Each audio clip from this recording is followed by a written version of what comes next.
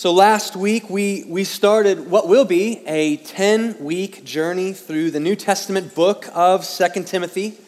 Remember, in a series we've titled Passing the Torch.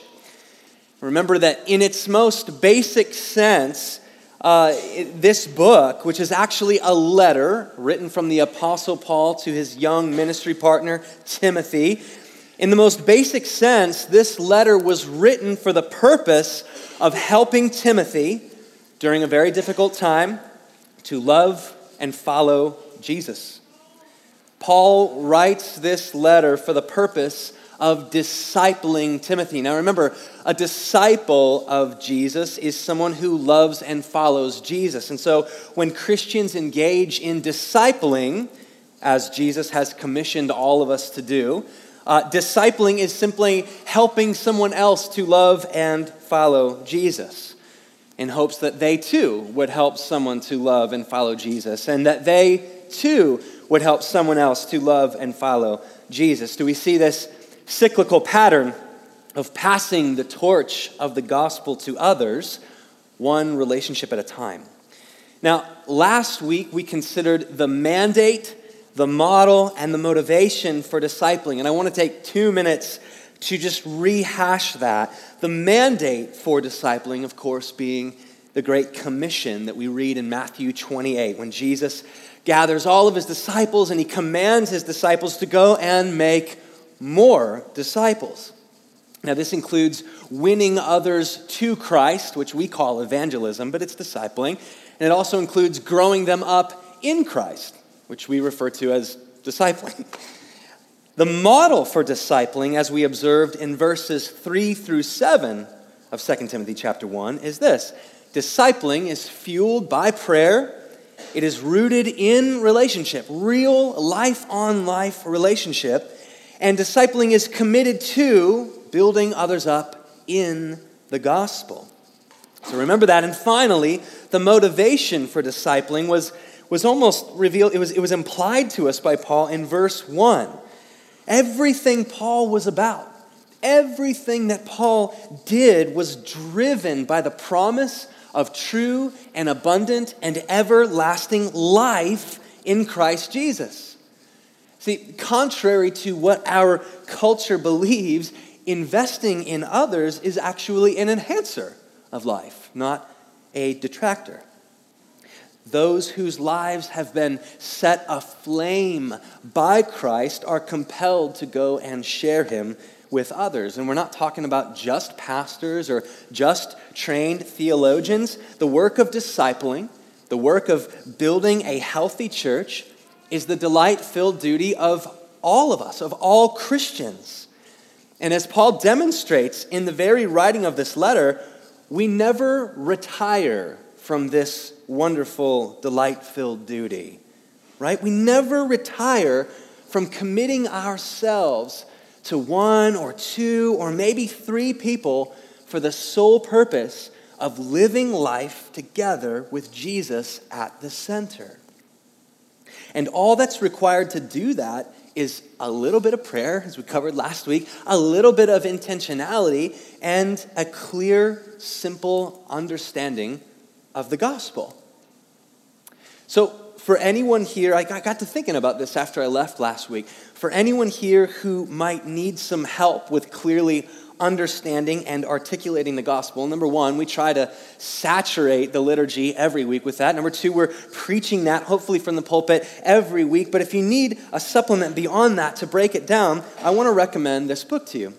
It's called What is the Gospel? And it's by a guy named Greg Gilbert. It's about 100 pages, and it goes through the story arc of Scripture, and it kind of frames the gospel in a God-man-Christ response story that's very easy to grasp, and it's very easy to articulate. So I would encourage you to pick this up. On the other end, I got to thinking, for anyone who might need help, with super practical ways of discipling others in light of this series, I would also recommend to you the book.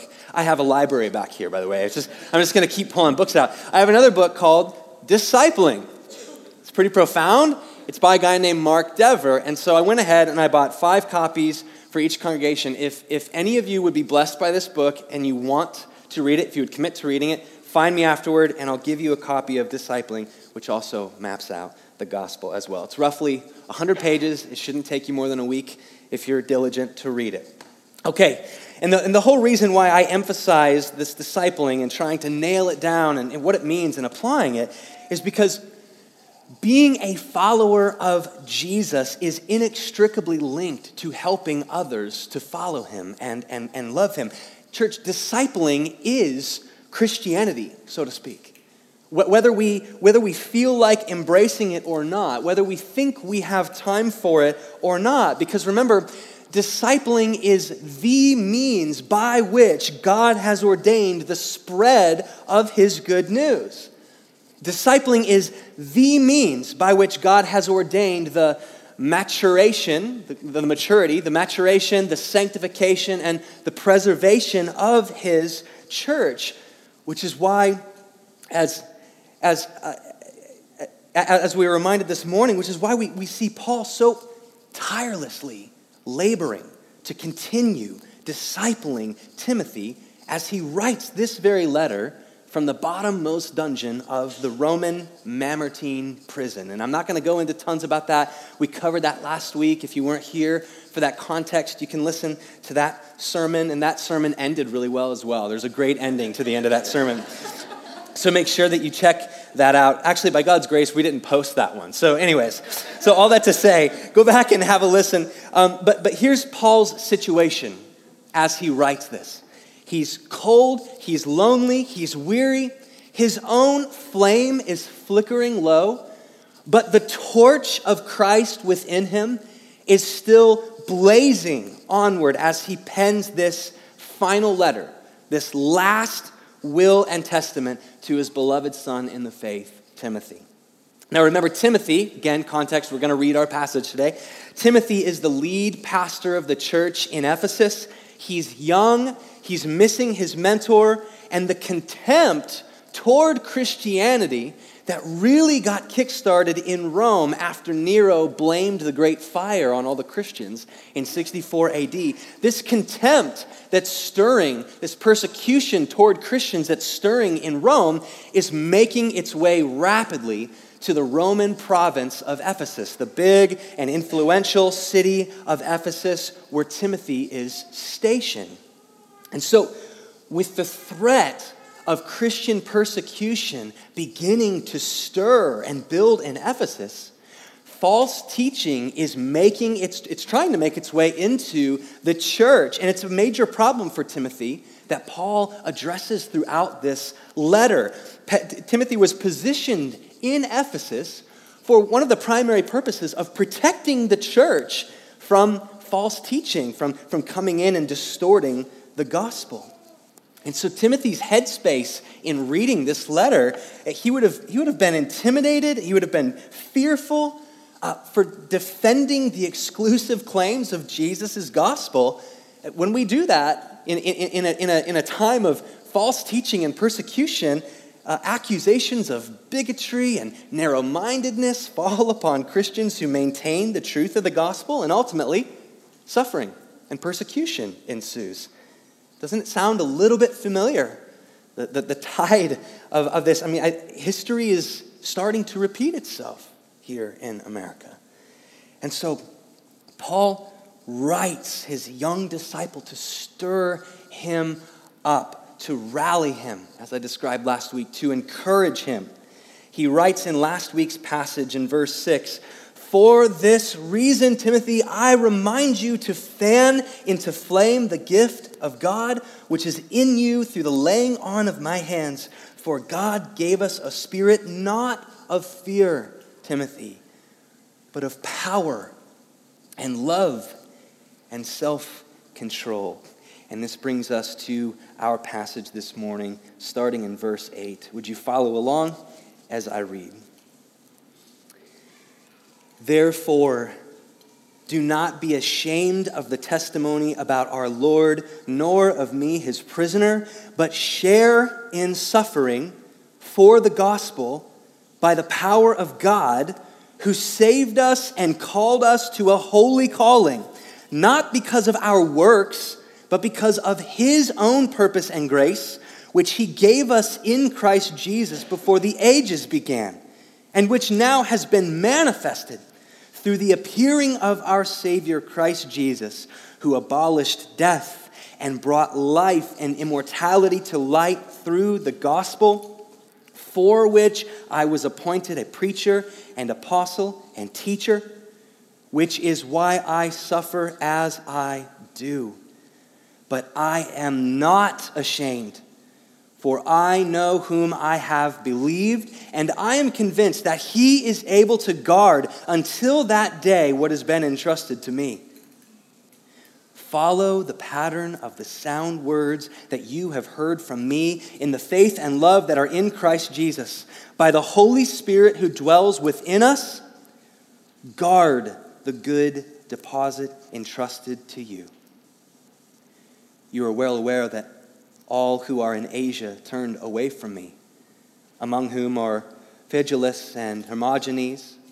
May the Lord grant mercy to the household of Onesiphorus, for he often refreshed me and was not ashamed of my chains. But when he arrived in Rome, he searched for me earnestly and found me. May the Lord grant to him to find mercy from the Lord on that day. And you well know all the service he rendered at Ephesus. This is the word of the Lord. Let's pray together. God, thank you for the words of your Bible. As always, we ask, Holy Spirit, that you would teach these words to us, these truths to us, that you inspired through the pen of the Apostle Paul. I pray that you would breathe into our hearts this morning, that we would be changed, that we would be encouraged, that we would be convicted, renewed, and transformed into the likeness of your Son, in whose name we pray. Amen. Several years ago, I went to a concert with a friend of mine to see a popular worship band. I know that concert and worship band is almost an oxymoron or a paradox of sorts, but halfway through this set, the worship band set, one of the band members stepped forward and began to preach the gospel, which is always fantastic. However, in his presentation, there were a few crucial parts that, the part about our sin and rebellion against God. He described it more in terms of just some pretty innocent mistakes that we had all made. And then when it got to the part of his description of the Christian life, the Christian life for those who turned away from their mistakes and turned toward Jesus, he described more like a cosmic youth retreat than a life of taking up our crosses and following Christ. Basically, in this message, if you were looking for a party, if you were looking for a life of wild fun and dreams come true, then the Christian life was for you. Unfortunately, though, at no point in time during his message did he mention anything about the costliness of dying to our sin to receive the good news of Jesus' forgiveness, or the agony that is involved in putting to death the idols of our hearts in order to treasure Christ more. At no point did he mention anything about the hostility and the hatred that Christians in one form or another will face for following Christ in the midst of a fallen world. None of those things were mentioned. And in today's passage, Paul demonstrates a most crucial facet of a discipling relationship: honesty. Just out of the bat, full disclosure, complete transparency and realism toward Timothy. In today's passage, Paul reminds Timothy something that he's probably told him since day one when they met in Lystra and then they went on 10 years of missionary journeys. It's a theme that runs throughout this whole letter. This is probably what Paul told Timothy often. Get ready for suffering. Prepare, Timothy. The very persecution that Paul himself is experiencing in Rome is headed Timothy's way. And so Paul writes in verse 8, We must not be ashamed of the testimony of our Lord. And that word ashamed in the Greek really, it can be described best as we must not be afraid of the disgrace that will come to us for believing the gospel, for loving and following Jesus. We must not be afraid of the disgrace that will come when our Christian friends and leaders, like Paul, suffer slander and scorn and imprisonment. We must not be afraid, but rather prepare for. And Paul encourages to share in this suffering for the sake of the gospel. This is the not so easy to swallow truth about Christianity. But the good news for us this morning is that Paul tells us why we don't have to be afraid. Why we don't have to be afraid of suffering on behalf of the gospel. That's in fact what this morning's passage is pointing us to. But we need to back up just a moment to consider why we should expect suffering in the first place. Why we should expect persecution and slander and scoffing in the first place. So as your bulletin reflects, the title of my sermon is The Sustaining Gospel. And in the time that we have left together, we're going to consider the two things that I just mentioned. Number one, we're going to consider why we should expect suffering on behalf of the gospel. And number two, we're going to consider why we don't need to be afraid of suffering on behalf of the gospel. Which again is what Paul is, he's directly addressing that point number two in today's passage. So first, number one, why should we expect suffering? I tell this story often, but when my family and I first moved to Columbus, I went to a local coffee shop that was in our neighborhood on the east side of downtown. I sat down and I started reading this book called The Pursuing God by Joshua Ryan Butler. Great book.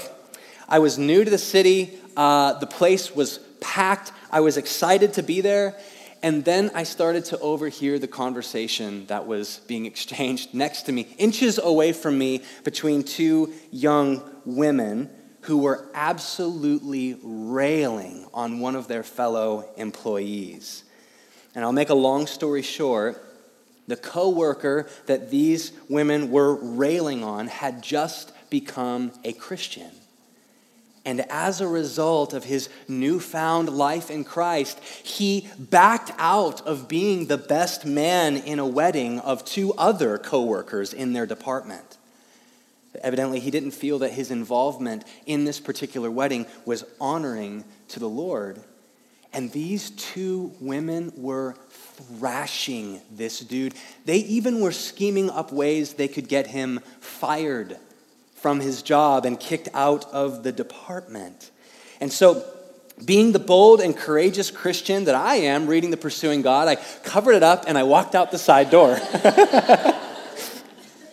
I was new to the neighborhood. I was just testing the waters, okay? It wasn't my time to minister yet. So, but my question, what exactly made these women so angry that they would malign this dude and scheme his professional demise for simply backing out of wearing a suit for 2 hours? Why? King David writes in Psalm 14 that the fool says in his heart, "There is no God." And therefore they become corrupt, their deeds are evil, there is no one who does good. Tim Keller comments on that verse, and it's really insightful that in the Bible, foolishness means a destructive self-centeredness such that fools cannot bear to have anyone over them, and so they ignore God or even deny that he exists. Paul really gets to the thrust of this in Romans chapter 1 when he talks about mankind suppressing the knowledge of the Creator and the truth of God in exchange for acting as we desire. We don't want to be accountable to God.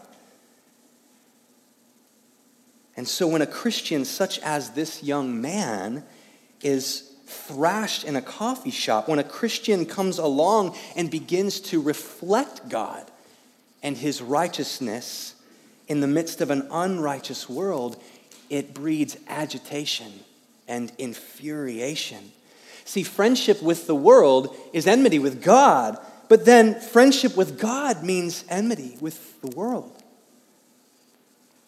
This is ultimately why Jesus himself was crucified. Because standing his ground that he was and is God, he refused to endorse humanity in their sins. His very righteous presence was an indictment against an unrighteous world, and he was despised for it, just like the prophet Isaiah foretold would happen 700 years before Jesus hit the planet. And so Jesus says to us in John chapter 15, if the world hates you, know that it has first hated me. If you were of the world would love you as its own. But because you are not of the world, but I chose you out of the world, therefore the world hates you. If they persecuted me, church, they will also persecute you. And all these things they will do to you on account of my name, because they don't know him who sent me.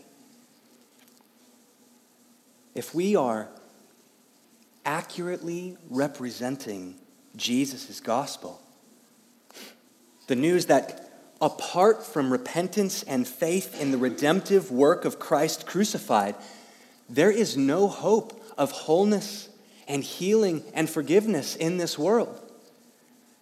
No hope of everlasting and abundant life in this world or the world to come. If we are accurately preaching this very message that the world is trying to suppress and ignore, there is going to be backlash. Which is why Paul says he's suffering in verse 12. This is why Phygelus and Hermogenes and everyone else in Asia in verse 15 has deserted Paul. This is why we should expect suffering and hostility for backing out of a wedding. Why we should expect no promotion when we haven't fudged the numbers like everyone else in our department. This is why we should expect teasing on the playground or in the lunchroom when we don't participate in the trends or in some of the trends because they don't bring honor to Christ. Our righteous presence reminds an unrighteous world of the righteous God they're trying to forget. And conversely, if in the course of our lives, if we're not experiencing any suffering whatsoever, I think it is entirely fair to ask ourselves, are we rightly and brightly reflecting the gospel? Have we succumbed to the hide it under a bush Christianity that our relativistic culture demands of us? Are we so tucked away into the separatist subculture of Christian sports leagues and Christian bookstores and Christian cruises and Chick-fil-A that we virtually have no contact with the real world? Yes, ma'am, no, ma'am, my pleasure. Are we modeling for our Timothys, our children and our Timothys? Are we modeling and teaching them that rightly shining the light of Christ in a darkened world is going to be costly? And yet, on the same hand, are we teaching them that there's no greater joy, no greater source of life than a life lived on gospel mission, torch in hand, lighting the way to eternal life? Are we telling them that? Are we showing them that? Guys, who's your Timothy? Are you reminding him of these things? Ladies, who is your Timothy or Timothea? Are you preparing her for these things? Because it only takes about 30 seconds on social media to see that the nominal Christianity of the West is fading quickly. Difficult times are brewing, but we don't have to be afraid. Number 2, why we don't have to be afraid of suffering on behalf of the gospel. Number 1, underneath number 2, if that's confusing enough, I have 3. Number 1, because God will sustain us through our suffering by the power of his gospel. It sounds confusing, but it's actually quite simple. In verse 8, Paul tells Timothy not to be ashamed, not to fear disgrace and suffering for the gospel, but to endure by the power of God. And this power of God, Paul immediately grounds back in the gospel itself in verse 9. Back in the power of him who saved us and called us to a holy calling, as Scott was sharing, a holy, set apart, righteous calling. Not because of our works, not at all, but because of his own purpose and grace, which he gave to us in Christ Jesus before the ages began. In other words, just as Timothy's salvation never depended on Timothy, neither will his endurance through suffering. In fact, Timothy's endurance will depend entirely on the power of God to finish what God started before the ages began, before the foundation of the world. The same gospel that saves us from sin sustains us through suffering to the glory of God. The very power of God will be present in our remembering and believing the gospel afresh. That the wages of our sin, church, was eternal death. That's what you and I deserved for disobeying an eternal God, which we have all done. Nevertheless, God showed his love for us in that while we were still sinners, Christ died as our substitute to pay the penalty for our sin, and he was raised in order to award eternal life to those who trust him. So what I'm trying to get at is that the very power of God is present in our remembering that gospel afresh. It seems foolish, but it's true.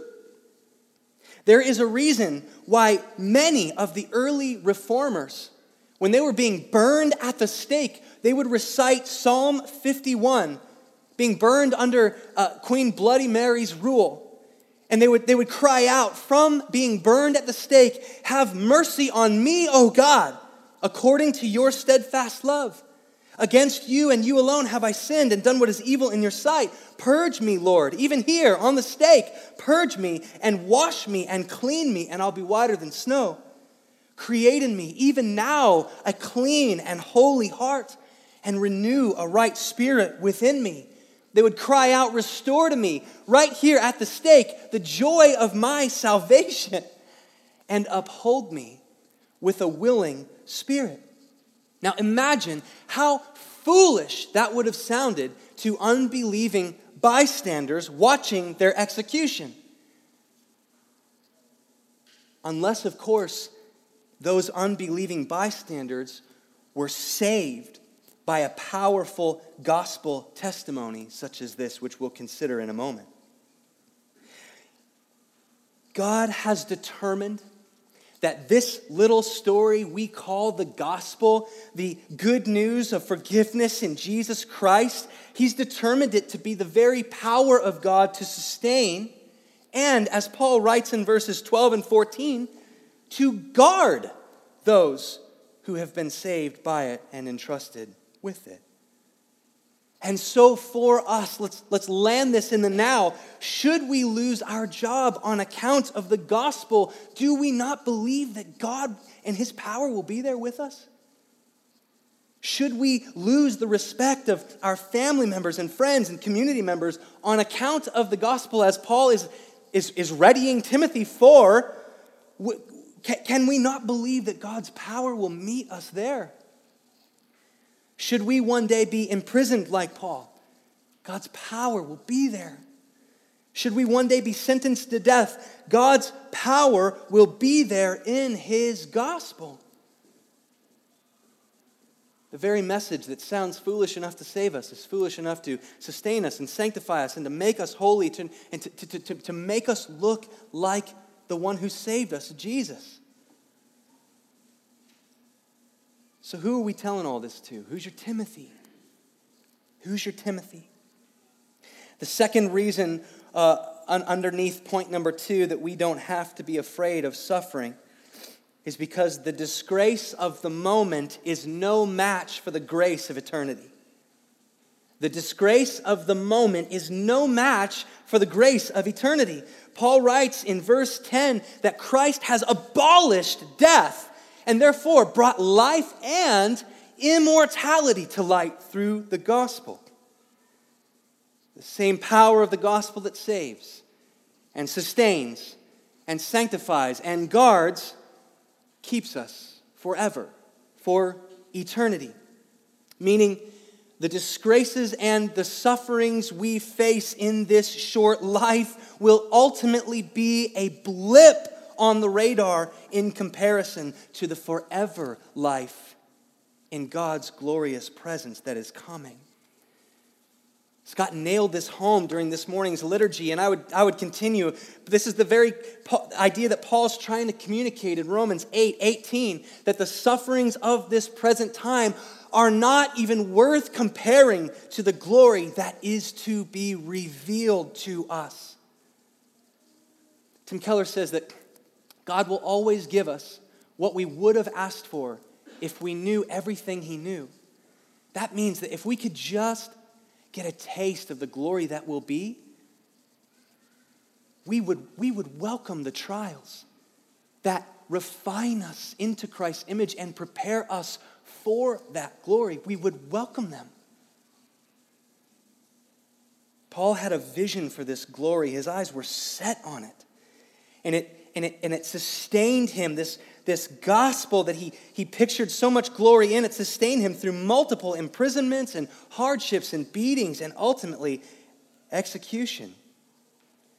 And so when we're teased at school or mocked by a neighbor, when we're called a bigot on account of the gospel, we do believe that we actually deserve much worse than that.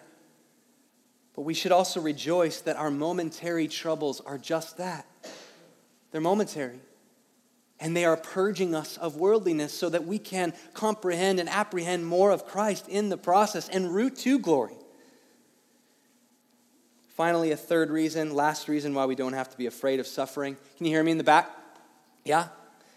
I'll speak up. Because through our suffering, God is working for the salvation of others. There is a reason why Paul and Timothy share in suffering for the gospel rather than bunkering down until Jesus gets back. There is a reason why Paul exhorts Timothy in verse 13 to keep following in the midst of these trials and persecutions. Keep after the sound words you've heard from me in the faith and love that are in Christ Jesus. Through Timothy's suffering for the sake of the gospel, God is saving people. Through Paul's suffering for the sake of the gospel, God is saving people. In chapter 2, verse 10, Paul says that he endures all of this for the sake of the elect. The Lord knows who are his, Paul writes in 2:19, which is the basis for Paul's encouragement to Timothy. Keep sharing in the suffering. Keep passing the torch. Keep teaching, keep preaching and discipling, knowing that God will save his people and Timothy's suffering will bear fruit. The question, I guess, becomes, is someone else's eternal salvation worth my temporary suffering? Thank God that for Paul, it was worth his temporary suffering. Thank God that for Timothy, someone else's salvation was worth his temporary suffering. And of course, we're becoming in the likeness of Christ. Holiness is being added to us as we suffer. So this isn't just the exclusive reason, but thank God that Peter and John and Mark and Andrew and Thomas and Stephen, thank God for them, someone else's eternal salvation was worth the temporary suffering. And then on throughout church history, Polycarp and Justin Martyr and Perpetua of the 4th century, William Tyndale, Margaret Pole, Hugh Latimer, and Nicholas Ridley, who cried out Psalm 51 being burned at the stake, and people were saved from it. Thank God for Jim Elliot and Nate Saint. Do we see that we are all disciples of Christ because these disciples, empowered by the gospel, continued to make disciples in the face of disgrace and suffering to their joy and God's glory? Thank God that Jesus, the founder and perfecter of our faith, who for the joy that was set before him, as the writer of Hebrews 12 explains, he endured the cross, despising the shame. He didn't like the shame, but he saw through it and is now seated at the right hand of God, right hand of the throne of God. And then the writer continues, consider this Jesus who endured from sinners such hostility against himself, a hostility that he did not deserve. He knew no sin, but he did so that you may not grow weary or faint-hearted. My prayer for us is that we would get a fire of gospel truth inside of us, that we would comprehend a picture of future glory so brilliant and beautiful and bright that no matter what may come our way in workplace or school or at the gym or anywhere else, we will continually, brightly and rightly represent the gospel that saves, and while in the midst of trial, trusting and being joy-filled by the fact that we are becoming the very likeness of Christ in the process, refining us. And so with that, let's pray together, and we'll end this time. Father, thank you again for your word. Thank you for the challenge that Paul issues to continually immerse ourselves in this truth that since the beginning of time and even before, you were scheming a salvation that would not be according to what we did, but according to the perfect and immaculate life of Jesus, whom you would send as a substitute to live in our place, to die in our place, and to rise in our place, that we could come back into relationship with you, and that when you look upon us and hear our prayers, you hear and you see the very righteousness of your Son. Praise you and thank you. In Jesus' name, amen.